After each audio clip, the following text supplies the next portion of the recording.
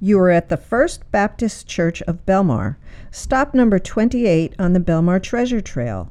Established in 1894, this is the first black church and the first Baptist church in Belmar, and has stood on this very site since 1900.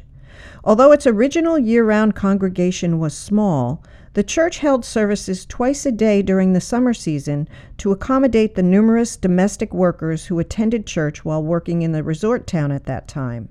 The little church by the side of the road, as it has been affectionately referred to by its congregation, has weathered its share of ups and downs, including a devastating fire in 1951 and the 2012 Superstorm Sandy.